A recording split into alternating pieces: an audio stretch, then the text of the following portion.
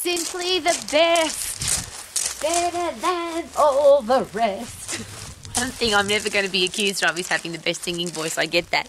But I sing every day because I'm a positive, happy person. And one of the reasons that I've used the word best is because I hate it. And I'm sharing that with you because somewhere between the worst and the best is average, and I hate that word even more. But if I want to be the best and I'm constantly aiming for the best, how do I know what best is?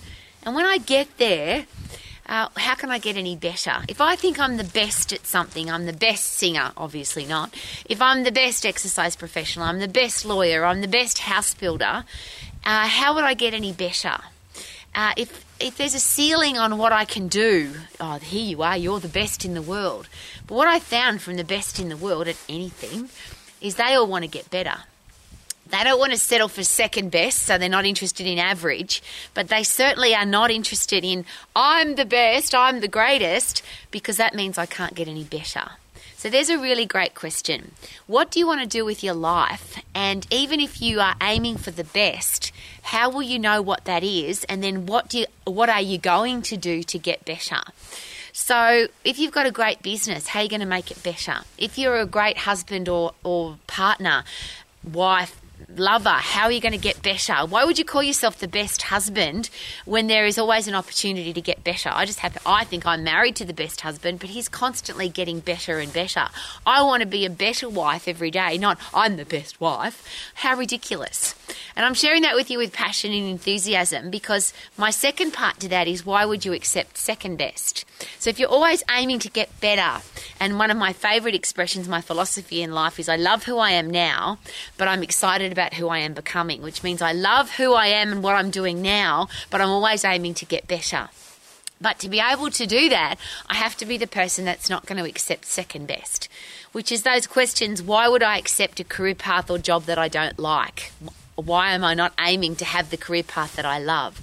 Why would I accept a average eating plan, an average exercise plan? Like there's some exercises that really are so much better than others, and yet it seems that some people pick the second best exercise rather than aiming for the better exercise and aiming to get better at it. If you accept average, and there's a great philosophy again that I never want to have in my life, if I accept it, I make it acceptable. So if I accept average, I make that acceptable in my life. And I just don't want to live like that. How about you? I want to make sure that everything I do in my life is aiming to get better. I want to get better at learning my anatomy and physiology. I want to get better at communication. I want to get better at wealth creation. I want to get better at being a great person. I want to keep getting better and better rather than, oh, I'm aiming for the best. I must be the best now.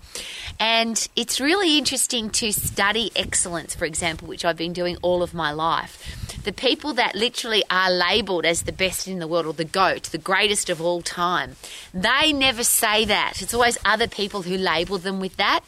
The people that I've met, the humble, kind, respectful, gorgeous, excellent people, and when I say excellence, they are really aiming and have achieved excellence in their area.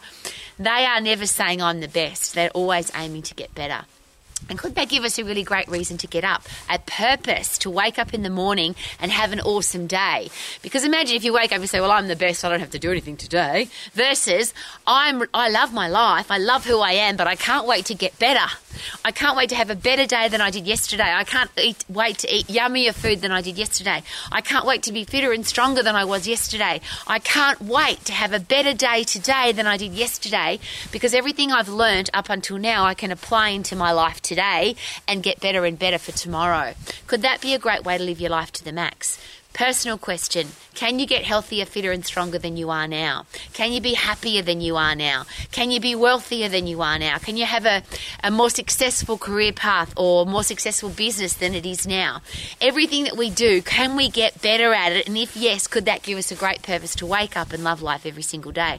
I love my life, but I'm really excited about how much better it's going to be tomorrow. Live your life to the max.